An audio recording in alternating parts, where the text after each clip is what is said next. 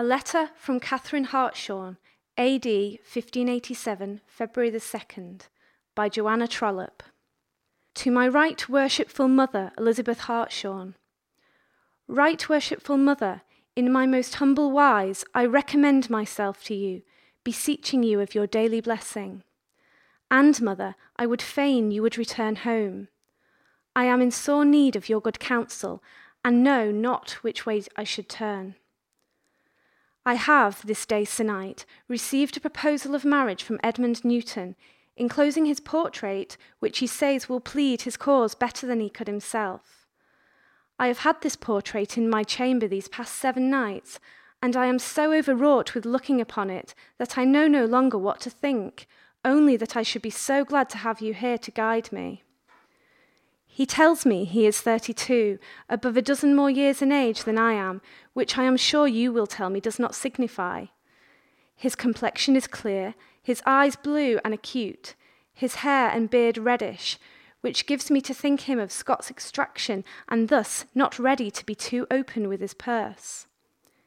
He wears a very fine doublet, beloved mother, dull violet in colour, striped in a velvet ribbon with picot edge, and his ruff is well stiffened and of a good whiteness, indicating good laundresses at Newton Hall, which pleases me. And in his hand he holds 2 pinks, one white, one crimson, which he tells me he had painted to show me he is in earnest about this marriage, for my own person, as well as because his land and that of my worshipful father do march together so conveniently. And, mother, there is a coat of arms too, a black and gilded helmet with plumes, above a shield of red and white chevrons. And I need you to advise me if this is a true indication of his status, or if, as I have oft heard you say, it is merely the invention of one who wishes to be better placed in society than he is. Most especial good mother, I am in a confusion. I look upon the portrait and I think, firm mouth, is this a man of decision, or a man of short temper? I think, trimly cut hair and beard, is this a man of refinement, or is this a man overgiven to discipline in details? I think, an aquiline nose, is this a man of good humour, or a man who will not tolerate to be disobeyed?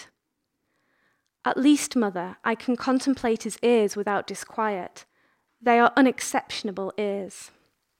In short, worshipful mother, I believe this to be a good likeness. But do I like the likeness?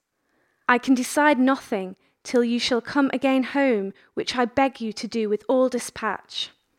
At Hartshenford, this day of Candlemas, with the hand of your dutiful daughter, Catherine.